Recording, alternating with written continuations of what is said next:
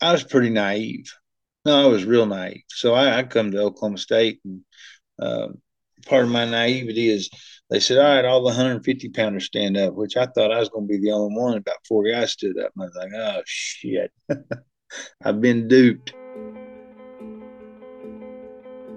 We can endure anything and adapt and pivot and change.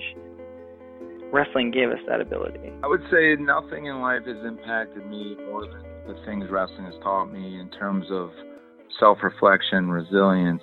Toughness. Some guys have it, some guys don't. Adversity, 100%. How to pick myself up and be a man after I failed.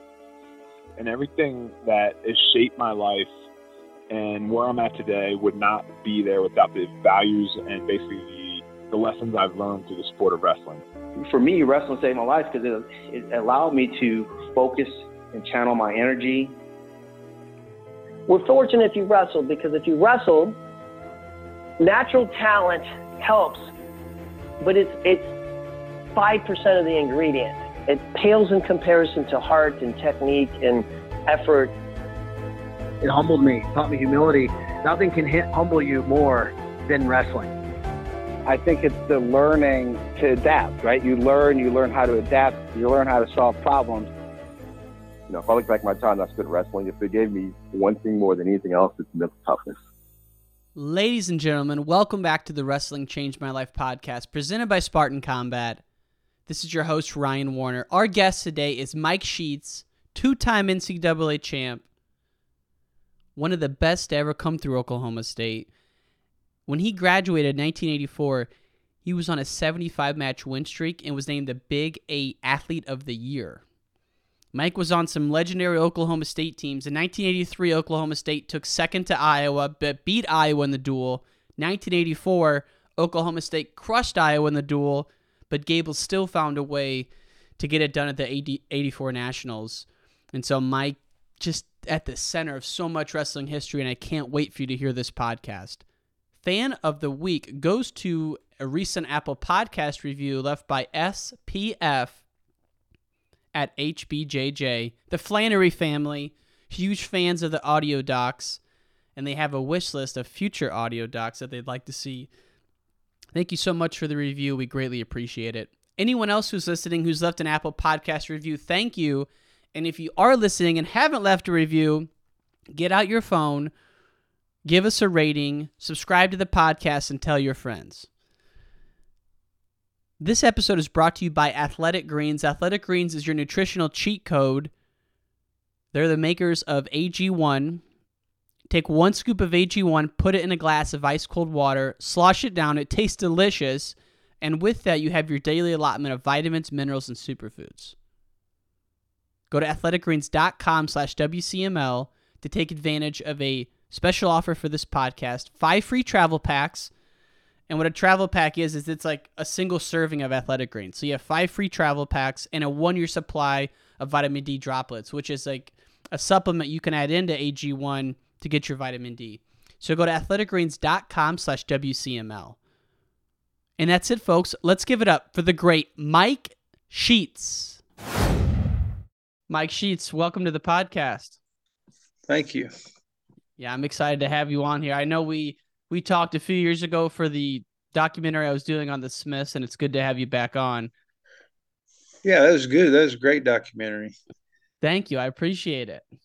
Yeah, I was just looking through your career, and so 84, you're a senior. 84 was a crazy year in college wrestling. I still don't understand how Chesbro was let go at the end of that year. That was he was coach of the year that year, and then got axed.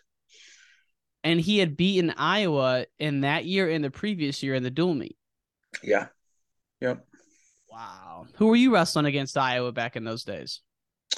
Let's see. I wrestled Kenny and I both wrestled the brothers from California. Kistler? Kistlers, yeah. Big, strong. About beat me in the duel. Actually, it was a close match in the duel. Yeah, tough guy. And you mentioned Kenny Monday. I mean, that's just one of your teammates. You're there with John Smith and obviously Leroy Smith at the beginning and Man, just so many guys. But let's go back to the beginning for you. Tell me about like your childhood growing up in Tahlequah. Grew up kind of in a rural setting. Tahlequah wasn't that big at the time.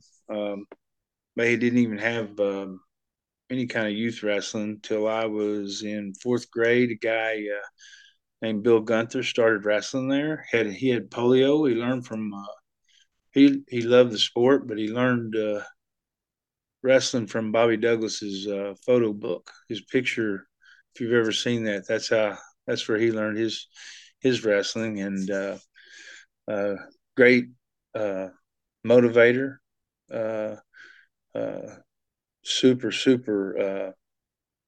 involved with each kid. Just I don't know. He was just he was consumed by the sport. Great guy, but he had polio. He was a Golden Gloves boxer. Yeah, weighed about probably 280 pounds. Big guy. Yeah. And so he learned from a book. He learned from the Bobby Douglas picture book. If you've ever seen that, I got to get it for the library here. That's like a piece of wrestling history. Yeah. He showed, he'd had the tape on the walls showing his Bobby's steps and kind of in time and without video, but you could see the steps and where he was going, the distance he moved. Yeah, it was kind of neat. So how did you get looped up with this guy? When I was in fourth grade, he went to all the elementary schools and passed out a flyer that anybody interested in wanting to wrestle. And that's how I got. I was like, hey, I'm gonna try this. Got hooked. Were your parents athletes? My dad played baseball and football in high school. Actually, he turned down a couple of scholarships to go to college and play football, but I asked him why one time, and at the time, which would have been in the '60s, he said, "Well, OU didn't offer him a scholarship, and he figured he must not be very good if they didn't offer him a scholarship." High standards. Jeez. Yeah. Can you imagine that now? Yeah. And he was a vet as well, right? That's kind of how you got in your career path? Sure. Wow. So how does it go from fourth grade? You're learning from your coach, and then you get to high school. Are you wrestling a lot of tournaments in between there, or what was like the season like back then? Well, back then for the little kids, it was just like it is now. There was a tournament every weekend, and you just went. But there was no freestyle. I didn't do any freestyle whatsoever till high school. Yeah, ninth grade. Yeah, I forgot now you said that Oklahoma was probably one of the most organized states for youth wrestling back then. Right. Yeah, it was. It was every weekend once season started. And then got on a junior high. I had the junior high and high school program is really well organized. And you would have, depending on what grade you were in, you'd have a practice during the day for your athletics and then go back after school and finish up with, say, if you were in junior high in the ninth grade or in the ninth grade, either after school, and high school was all after school or last hour after school. So you'd have like a practice during like a gym class? Yeah, well, it was your athletics. So seventh and eighth grade, you would go in like third hour, which the junior high was about half a mile from the gym. So you'd have to run down there to the gym where we worked out for wrestling and then practice for 30, 45 minutes and shower up and run back to school. Wow, it's cool to have it that involved though in the school system. Right. At the time they were, it was pretty well organized.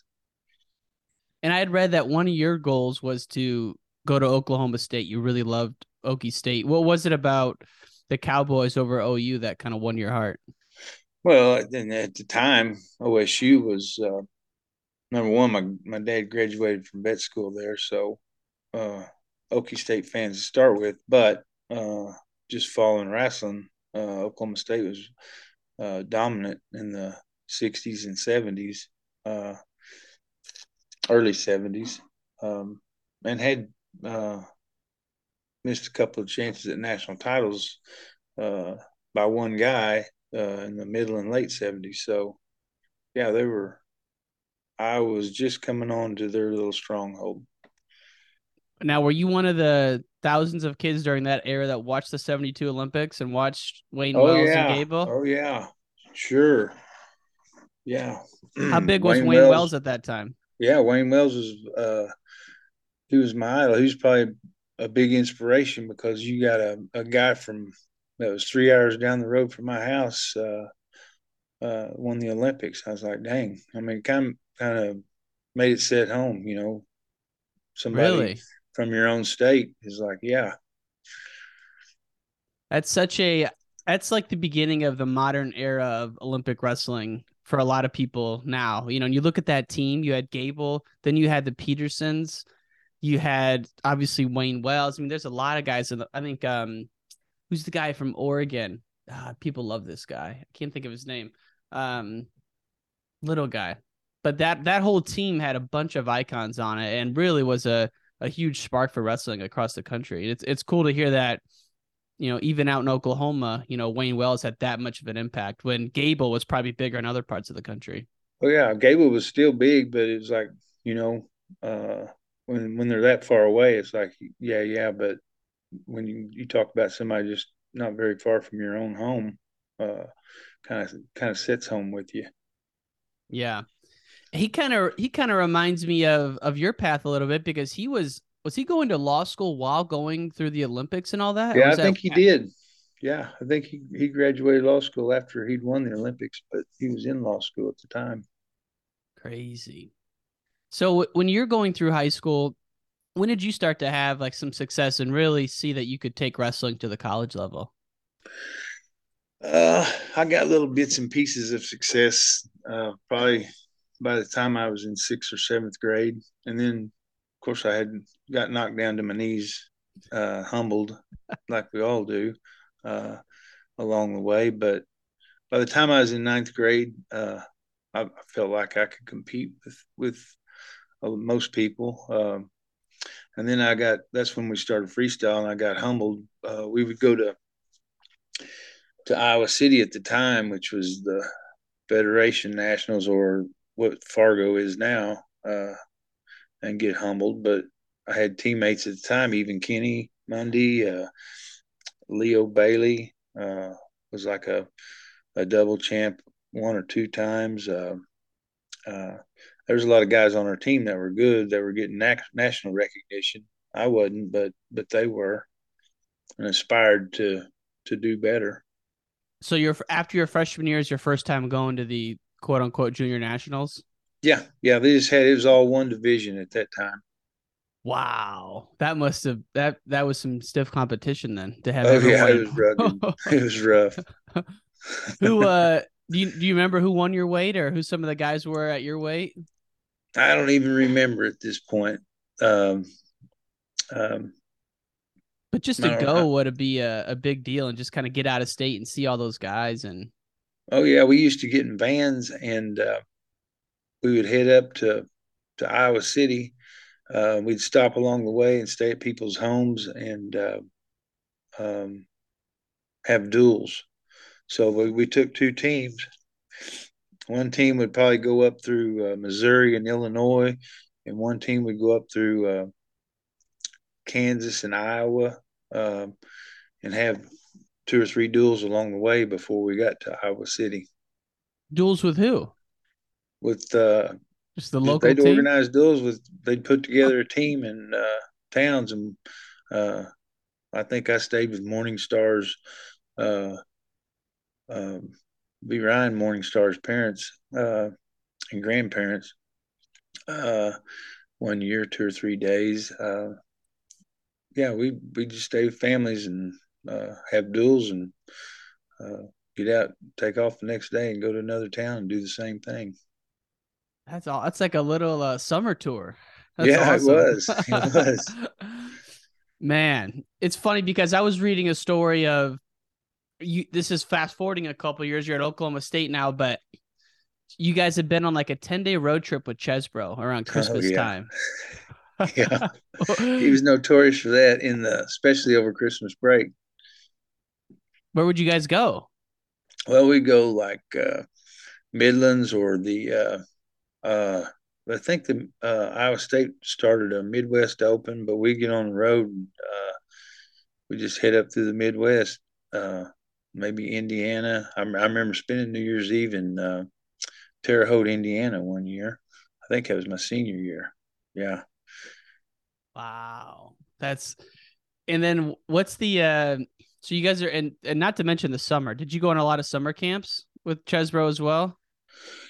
No, I usually went to summer school, but a lot of Okay. guys went and did camp. I did the camps in Stillwater, which at the time, I think they'd have like 3 or 4 weeks. Nowadays it's kind of a 2 week compact in and out. But back then, they started doing camps, and after Stillwater, one year we went to Montana. That was after my senior year, I think,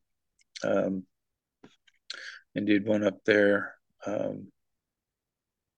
Pennsylvania, California, Pennsylvania. They used to have a camp out there. I think we did one in Ohio one year.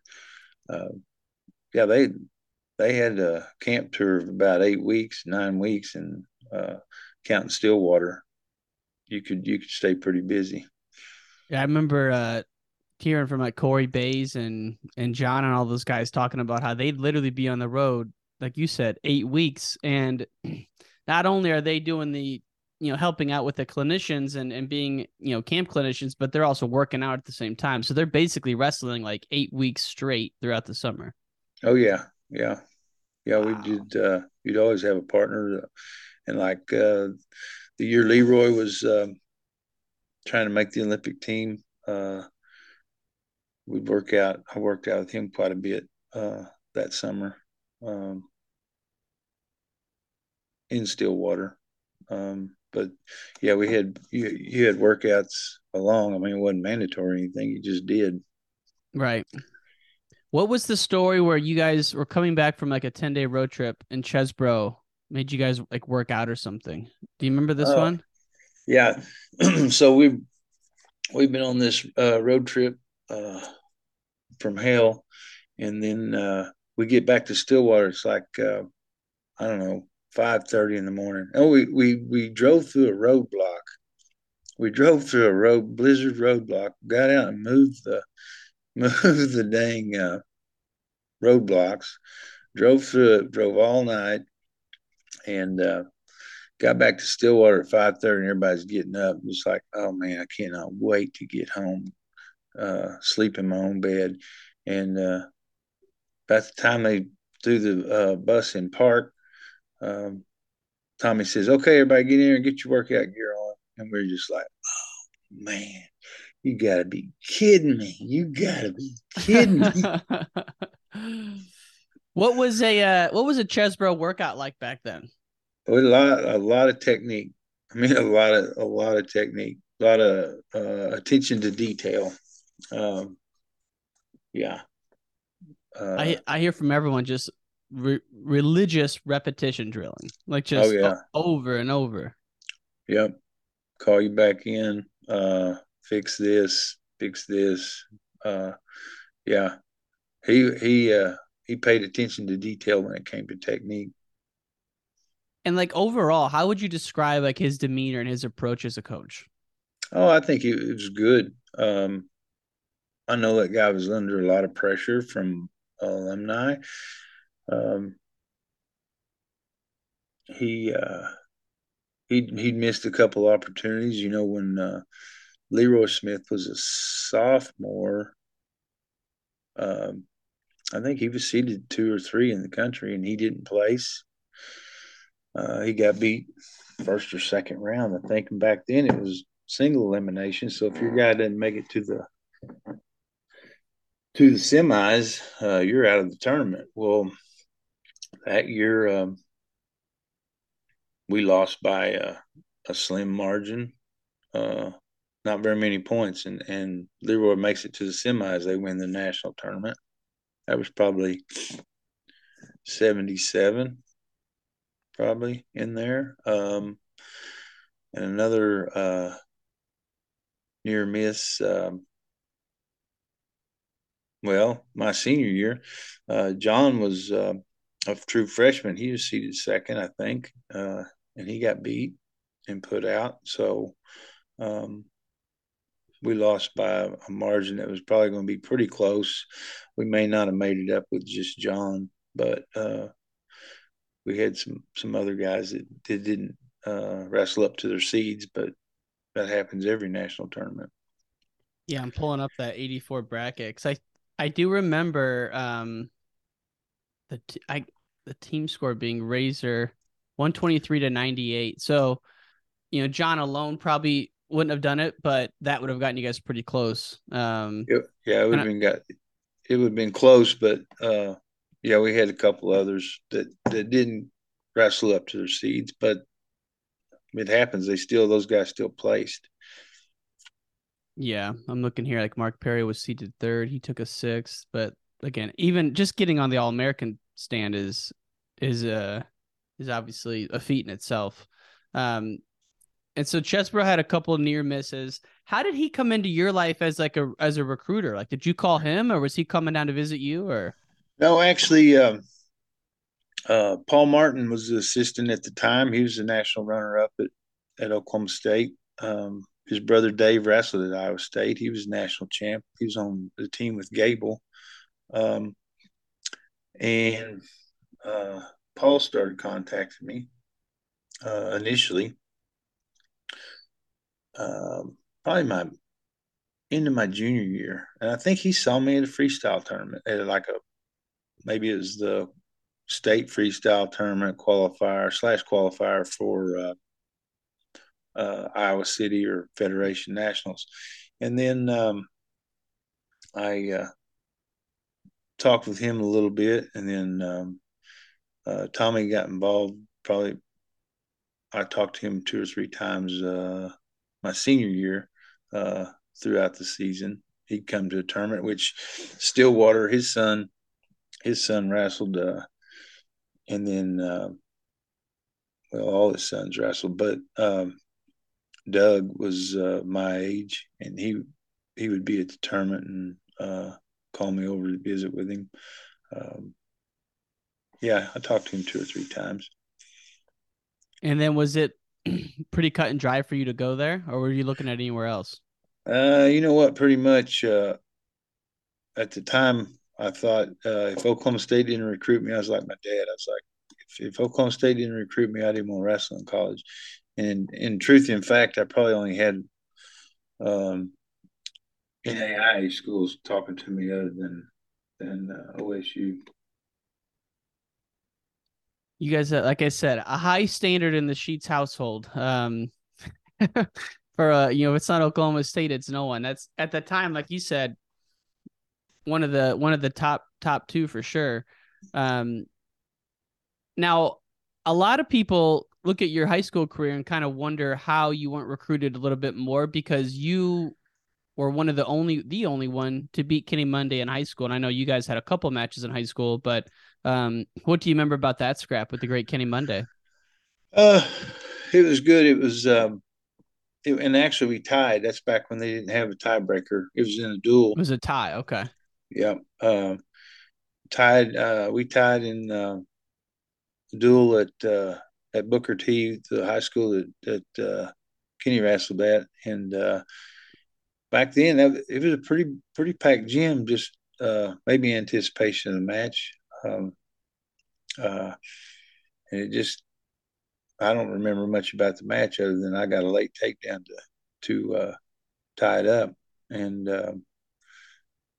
I was a little short on riding time. I think I had like 58 or 9 seconds riding time to win the match. And then we wrestled again at the Yukon tournament in the finals later that year.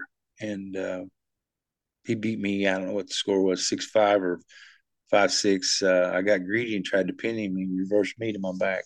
So you wrestled him a second time, and obviously, I mean, we're talking Kenny Monday here, so I'm just curious, what was his reputation back at that time? Oh, unbeatable. Yeah. No, I wrestled with him in the summer, going to Iowa City. Like I said, I had those guys were way up here on a pedestal as far as competitors, and like I say, Leo Bailey was he was younger than me, but he kind of stood out the same way. Um, bar, freestyle and Greco for Leo. And Kenny had a bunch of brothers that were stud wrestlers as well, right? Were they Yeah, around they during that wrestled at time? OU. They both wrestled at OU. They were tough. And actually, Booker T was a great high school program in North Tulsa. We had teammates, Thomas Landrum. He was All American. He was from Kenny's high school. Greg Hawkins. He was All American at Oklahoma State from Kenny's high school. And they all had, I think Greg might have had a brother that wrestled at Iowa. No, Greg might have wrestled at Iowa State for a year. But they had brothers wrestling. They were tough. They had a legendary coach there who's, I can't remember his name, but Hall of Fame type coach in both wrestling and football, from what I remember. Yeah, he was a disciplinarian, I think, and kept those kids in line. And he took the effort. He was one of those guys that he's going to make sure you got to practice with. Having a ride was not an excuse because he would go pick you up. Yeah, and like you said, that that North Tulsa area at the time, they were producing like NFL athletes, just stud teams across the board. Oh yeah, football, basketball, wrestling. Yeah, it was tough. And when you finally got to Oklahoma State, did you redshirt? No. Wow. It was just crazy because people don't realize you came in, thought maybe you would wrestle 150, and I can't remember if Scover, Ricky Stewart was there. Then at 158, one of the other ones was there. So you go 167. Was that was that wrestling up for you, or was that about your natural weight? That was I'd probably weigh out of practice 62, 60, something like that. Yeah. Wow. And to compete as a true freshman is pretty, pretty amazing, and probably not for you, which is why it happened, but just from an outsider's perspective, what was the transition like for you coming into that Cowboy room? Oh, it was miserable. I used to get the heck beat out of me daily. My first workout, which was unofficial workout, we had the Colvin Center, which was the gym for all students on campus. We had a wrestling room over there, and unofficial practice was there, and you go work out. It was basically you just grab a partner and we're rolling around. But my first practice was with Leroy and Stephen Barrett. Stephen Barrett was a national champion at Oklahoma State. And they used to beat the crap out of me for about 2 or 3 weeks. Yeah, unmercifully. I'd come back to the room. My roommate was Mark Perry. I'd come back to the room. My head be just beat up. He'd be on the phone with his girlfriend at the time, which is John Smith's sister, Kathy. He'd say, "How'd you do?" I said, "How the hell does it look like I did? I just got beat up." Mark Perry is such a he's an awesome guy and just a real fighting spirit. Did he have that back then? Oh yeah. We his nickname is the Book of Knowledge, the Wrestling Book of Knowledge. We used to another roommate of mine later on the next year, from my sophomore year, we'd get Mark would memorize the amateur wrestling news box scores. I mean, I'm talking about box scores in the back, which once a month it came out and gave results of all the matches. We'd look at a match that said Holy Cross and William and Mary, and I'd say, "I can't believe so-and-so beat so-and-so, from Holy Cross." And he'd be like, that's bull crap. he beat him 6'5", and I'm like, we're talking about 30 or 40 box scores in the back of that thing. He knew every match. Wow. And he was already dating John's sister at that time. Yeah. Got it. Yeah, no, and obviously Leroy stayed on to coach, and the whole '84 Olympic saga. You were a senior, so you were right there for a lot of that. But going back to your freshman year, so you're coming in, you're transitioning, and you end up getting on the podium as a true freshman, taking an All-American award. In your best kind of words, how would you describe what enabled you to have that kind of success early on in college? Was it like a mentality you took, or was it a physical thing you were doing? Probably a lot of it was just the workout partners and wanting to be a part of the team. I had Ricky Stewart. I worked out with Ricky, Kenny Mundy, Matt Scove. There was Alan Lochner. It was a tough room and no easy outs. Just spent a lot of time getting better. Just figuring out your own path in the workout room, and finally having those little victories in there, and I always felt like even if I wasn't supposed to win, I always felt like I was supposed to. And got that mentality through growing up, and then when you got to that room, surviving in there as a freshman, and deciding that I wasn't going to take no for an answer, or didn't want to. Yeah. And that self-confidence is probably the one thing that separates kids. Is even if the kid's technically good, sometimes they have that inner self-doubt and just can't rise to the occasion. Did you ever have problems with that, or were you someone who just kind of always expected to win? I think I expected to win. I did. And if nothing else, the one thing you can control is your conditioning. So mentally, I was like, I cannot. And then back then it was 8-minute matches, 2, 3, 3. Oof! Wow. So hopefully it was going to be a rally in the third if I was behind, which was a lot of times. The third period is going to be hell no matter what. Yeah, no matter what. And then your sophomore year, you have some great matches with another legend, Dave Schultz. Mm-hmm. And you beat him at Gallagher that year. Is that right? That's the first time I beat him. So what's the vibe like at Gallagher for a duel back in those days? Oh my God, it was packed house, standing room only. I'll tell you about Gallagher, which I didn't. I was pretty naive. No, I was real naive. So I come to Oklahoma State, and part of my naivety is they said, all right, all the 150-pounders stand up, which I thought I was going to be the only one. About 4 guys stood up. And I was like, oh, shit. I've been duped. No. So we're coming out of practice the night before the OU duel, and I was going to weigh in at the OU match at 58. I knew I wasn't going to wrestle, but I was going to weigh in. And we step out the door, Mark Perry and I, and there's people laying on the concrete with blankets, towels, and it's wrapping all the way around Gallagher. Students, OSU students. And I'm like, Perry, what in the hell's going on here? He goes, they're waiting in line for tickets tomorrow. I go, tickets to what? He goes, that wrestling match, you dumbass. And I was like, you got to be kidding me. So they camped out. Tickets went on sale for the duel at 8 a.m.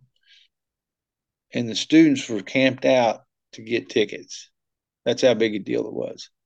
Yeah, there was no cell phones. There was no, it was like tickets go on sale here. There's no computers like there is now. I mean, the internet. And it's like, nope, you want a ticket, you're going to have to get in line, and tickets are going to sell out. So it's sold out crowd. Yeah, it was crazy. So truly standing room only kind of thing. Truly. Yeah. Wow. And when you're warming up for something like that, My understanding is that the wrestling room was in the basement and that you could kind of hear everything going on above. Oh yeah, you could hear some rumbling. Yeah, I mean, you could hear it. It's getting. You could kind of hear some soft noise. Uh, Now, if you were downstairs and something good happened, you could hear it all. But yeah, you heard soft noise. Uh, Things are starting to build up upstairs. How would you guys kind of make your way into the duel back then after like a good warm up in the wrestling room? Well, then we'd have the warm up in the wrestling room. Then we'd line up and we'd just run out on the mat, circle the mat, and um, maybe not really warm up. Then we just line up for uh, before the Face off. announcement of the duel. Yeah, yeah, face off. So had you wrestled Schultz before that year you wrestled him at Gallagher? Yeah, he beat me. So he beat me when I was a freshman. I went down to 58 and wrestled him as a freshman in a duel, and Tommy bumped Ricky up to 67 to wrestle Mark. And then that was my freshman year. And then my sophomore year, I wrestled him at the Midlands, and he beat me. I think I wrestled him at a duel. He beat me, but it got closer every time. Yeah. How would you describe Mark versus Wrestling Dave? Their styles were different. They're both strong. I mean, Dave didn't look strong, but he was strong. He was strong as all get out. Now he wasn't as flexible as Mark, and Mark was a beast. Yeah, they're just different styles. Yeah. Mark looks so muscular and big out there, and like Dave is obviously you wouldn't necessarily think that when you look at him. Yeah, no, he was strong. He was strong. What happened in the match you beat Dave Schultz at Gallagher? How that? Do you remember that one or? Yeah, kind of. And it came down to the wire.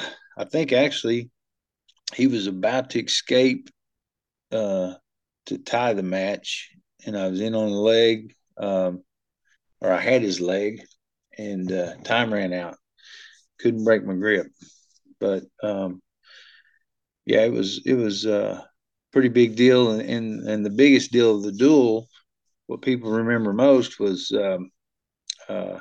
Mitch Shelton pinning Bannock to win it. Really? Yeah. Oh yeah, he pinned Bannock, and that place went crazy. Now we talking OU? We talking Iowa? No, we're talking about Iowa. Oh, okay. I thought we were okay. Gotcha. Iowa, yeah. Yeah. Oh, yeah. My bad. No, you're good. He pinned Dr. Death. Yeah. Okay. That was another duel that Mitch pinned. So I want to get to that Iowa duel too, but okay. Okay. Yeah. We're talking about the OU duel. That's my bad. Yeah. He pinned Dr. Death, Steve Williams, to win the duel, and the crowd went crazy. To your point, that is a story that came up so many times when I was doing the Smiths, and it was just kind of like out of the scope of the John and Leroy story. But that was, people talk about that like people from Oklahoma talk about that, and I'm like, who the hell is Dr. Death? But everyone in Oklahoma knows who it is.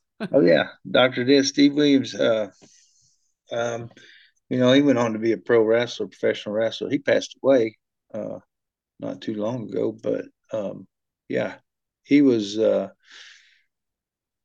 pretty charismatic fella. He had a lot of animation.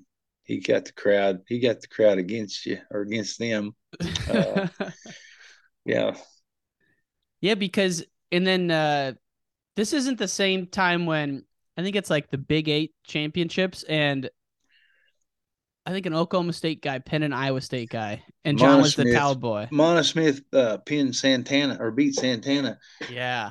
And it got so loud in there, there were actually light bulbs busting. That's what I'm. Yeah. Okay. Yeah, that was the Big 8. I was there eights? for that. I was sitting underneath the dang. I kind of nuzzled my wing, and it was again one of those standing room only venues, and got underneath the table. And I can't remember how old I was. I was probably junior high. I might have been high school, but found me a way where I got a front row seat. And when he pinned him, I mean, that place went nuts. Yeah. Wow. You must have been in high school because there's a video. John Smith was the towel boy for that match. Yeah, and it that's looks, right. That's right. And he's like 14. So you were probably 15, somewhere in there. I was 16? probably 16 or 17. Yeah. Okay. Wow. Man, I'm glad I brought that up because that by far is like they say the loudest Gallagher's ever been is that moment. Yeah. Well, I can attest that when Mitch pinned Dr. Death, that was the second loudest. Right there with it. Yeah. Yeah. So in 83, when you guys had the duel with Iowa, that's when it must have, because 84, you guys killed him. Like it wasn't even close, which is like Gable had just gotten back from Tbilisi. J. Rob's the coach in 84, and John Smith takes Mark Trezino down to the wire and gets him. With the head snap. Yeah. That was the greatest. That's one of my greatest moments in Gallagher is when John head snaps Trezino and no time on the clock and wins it. I mean, I can get goosebumps talking about that. That was great. Yeah, he does like the little pistols afterwards. He's so excited. Yeah.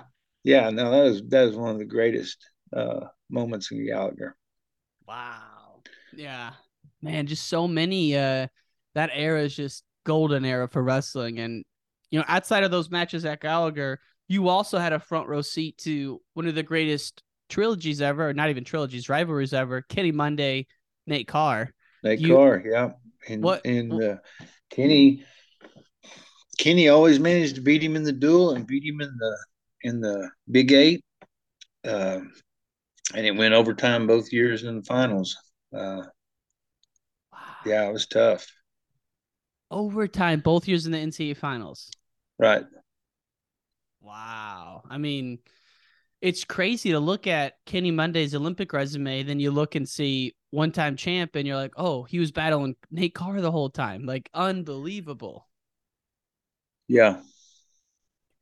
And he went, so what, Carr went down for the Olympics, or Kenny just got bigger? No, he went down. Well, I think Carr was actually wrestling 63 some, and he decided to go down to 49, which he could make it. At that time, Kenny had gotten big enough. And actually, if it wasn't for the lineup, Kenny really probably should have been 57 for or 58 for his junior and his senior year. But for the sake of the lineup, he stayed at 50. But he got big. Wow. So he was down at 50. Wow. That's yeah. I mean, I know he cut a lot, and if you look at 96 at the Olympics, he was cutting a ton there. But I mean, obviously one of the all-time greats along with yourself. What was it about Kenny Monday that enabled him to have that kind of success over, 15, 20 years? Well,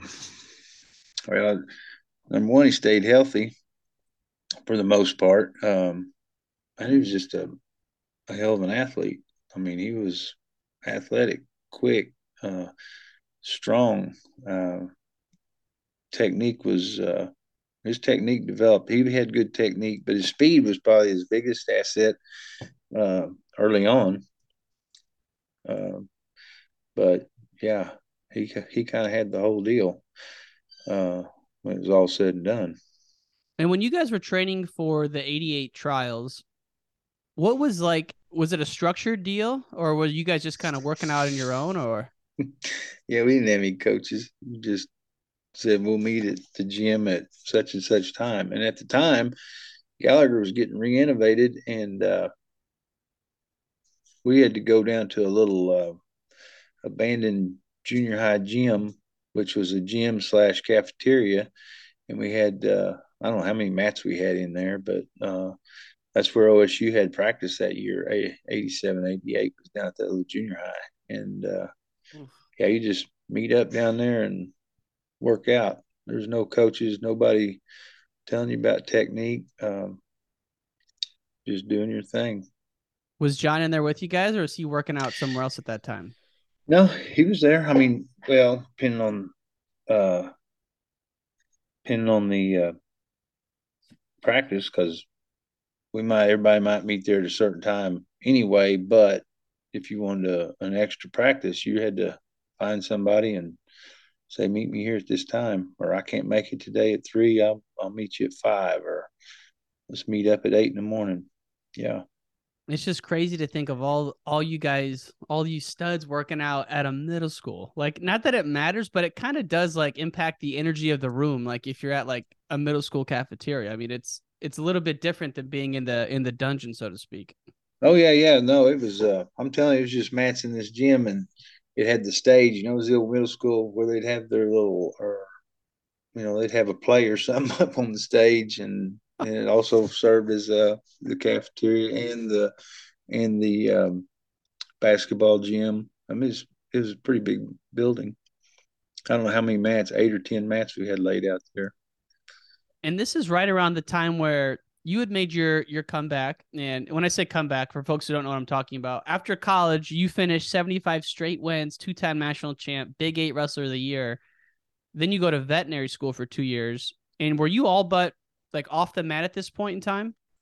Yeah, I just did camps in the summer for a job, and pretty much just I think when I was in vet school, they had the Hall of Fame Classic, maybe a freestyle tournament. I wrestled in it 1 year, but I didn't work out. I showed up, and I got beat by Melvin Douglas by 1 point in the finals, and I was a little upset about that. He'd never beaten me. And then 1 year I wrestled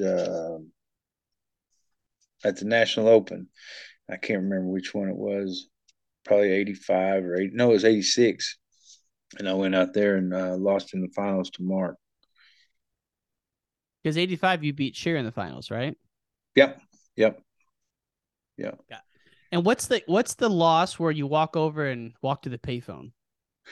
Okay, so I was doing camps, and they had what they called the sports festival. And I was getting some phone calls about the sports festival if I wanted to go come out and wrestle on the sports festival, which I was like, I don't know. I was doing camps. Well, it fell in a time slot where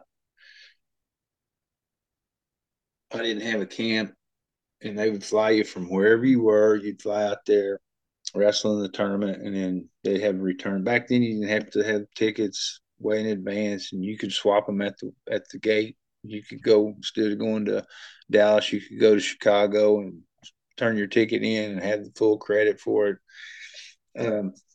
So I flew out there to the sports festival, went out first match, made weight, went out first match, and had Rico Chiapparelli.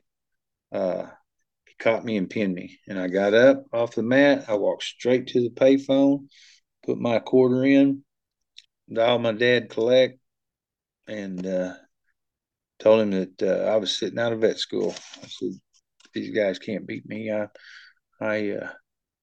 I'm going to train for a year. But the school, at the time, the school had already asked me if I wanted to take a year leave of absence and train to try to make the Olympic team. And I was like, no, I'm all in school. I'm all in school. And that's it. But that was the day Rico pinned me. I was like, I'm not putting up with this shit. I'm going to train, and I'm going to win. What did your dad say? Nothing. He was a dead silence on the phone. I asked him later. He said, I didn't think you'd ever go back to vet school. He was, I thought you'd done. Yeah. Wow. Was vet school a challenge? Yeah, it was a challenge. Yep. It was busy. And so, like, when you're in that, you're into it full time, just like you would a wrestling season. Basically. Yeah, it's like a job. I mean, it wasn't any different than wrestling to me. It was like, all right, you're going to put all your efforts into this, and you're going to ignore all the noise around you, because this is where your focus is. And that's basically how I treated it. And I couldn't do both. Right. Well, that match with Rico led to a really cool situation where you're training with Kenny and winner of 87, getting ready for the trials in 88. And how'd you guys decide to go to the Midlands? I don't know. I mean, you remember that? I think we just need to wrestle competition. There wasn't, we hadn't had anything going on, and we were getting ready to go to Tbilisi and then to the tournament in France. So Roger Coulomb or something. But anyway, we were on that tour. It was just like, well, we need to get some competition here before we take off on the road. And did you guys just drive up there? Or how? No, we flew. How did it go? Flew. Art Martori, I mean, he was great for us. Sunkist. We wrestled under Sunkist, and if it wasn't for him, I would have never made it. I can tell you. He's had an impact on so many people. It's insane to even think about all the people he's impacted. I mean, you have the Arizona State crew, the Oklahoma State crew. Like there's and now it's, it's not necessarily tied to the school like it was back then, but yeah, I mean, so he was a big sponsor for you guys. And I was just reading Kenny Monday's post, and he said that you guys were kind of sitting around just talking, and none of you had wrestled folk style in years, and you go up to the Midlands and you were OW, I think. I won something. I don't know. And you guys both won it. And then Kenny Monday says that the next month at Tbilisi, he was OW of Tbilisi. Yeah. Yep. He got the cape. Sure did. Wow. What memories do you have of going over to the to Tbilisi? Cold. Good. We went. We wrestled in a duel, and I think it was Cherkassk. It was like west of the Ural Mountains. It was in Siberia. Or east of the Ural Mountains. And God dang, it was cold. And trying to make weight over there, it was miserable. Just, it was tough. Like, you could see why those Russians were tough, training in those conditions. But yeah, and they packed the house every time you had a duel. It was packed house. Yeah, that's where Kenny beat, I believe it was Varayev in the finals, who was I believe he's a world champ. But yeah, so and that's what John had said when I asked him about Tbilisi. I think he went in 87, and he said he was just amazed at how kind of like primitive and like second world things were. Like it was pretty shocking. Was that the same kind of impression you got? Exactly. I mean, it was cold. Mats were cold. Over here we have hot workout rooms. They had cold. You couldn't get enough sweatpants and stuff on. I wasn't prepared for that, I can tell you. And that's what, like, it's cool. It's just, all these stories of travel, and, obviously in 88, it didn't go the way you wanted. And then you went into being a veterinarian. And what I love is the first time we met, I think I was asking you, like, what's your work schedule? I was trying to fit in an interview, and you said you work 7 days a week. Is that true? You're still doing that? Pretty much, yeah. I now, at least I'd take probably a day or day and a half for at my farm. Yeah, try to get things done out there. But for how long do you think you were doing 7-on-7 for? About till 2020. From 90 to 2020. 30 years. Oh my God. That's amazing. And that's just like I can imagine the work ethic you had for wrestling if that's how you treat your career. Well, yeah, no, it's awesome to catch up with you, Mike Sheets. I know you have a very busy schedule, so it's great we can make time for this. My last question is, you've been through a lot in your career, the highest highs. I'm sure you've had, some extreme lows like any wrestler has. When you look at just the totality of like what wrestling gave to you, like how would you say wrestling like most impacted you and something that you still work with today? I feel like it probably, number one, it grounds you. About the time you think you might be getting to a point where you can't get any better because you are the best, and then you'll get grounded. You'll get grounded and humbled, and I think it keeps you humble. And it also at the same time lets you know that hard work does pay off. You may not get the results that you want, but if you'll keep your nose to the grindstone, I always tell my kids, head down, ass up, let's go, just work. I think that's probably the best take home message. So it's head down, ass up. That's right. Keep working. I love it. I love it. Well, Mike Sheets, thank you so much for coming on, man. I wish you nothing but the best and really appreciate you making time for the show. All right, Ryan. Thank you. Thanks for listening to this episode of Wrestling Changed My Life with Mike Sheets. To support this podcast, please go to athleticgreens.com/WCML. Also go to SpartanCombat.com. They just came out with the Kyle Dake wrestling shoe, so check that out at SpartanCombat.com. And that's it, folks. Thank you for a great 2022. We'll see you in 2023. Peace!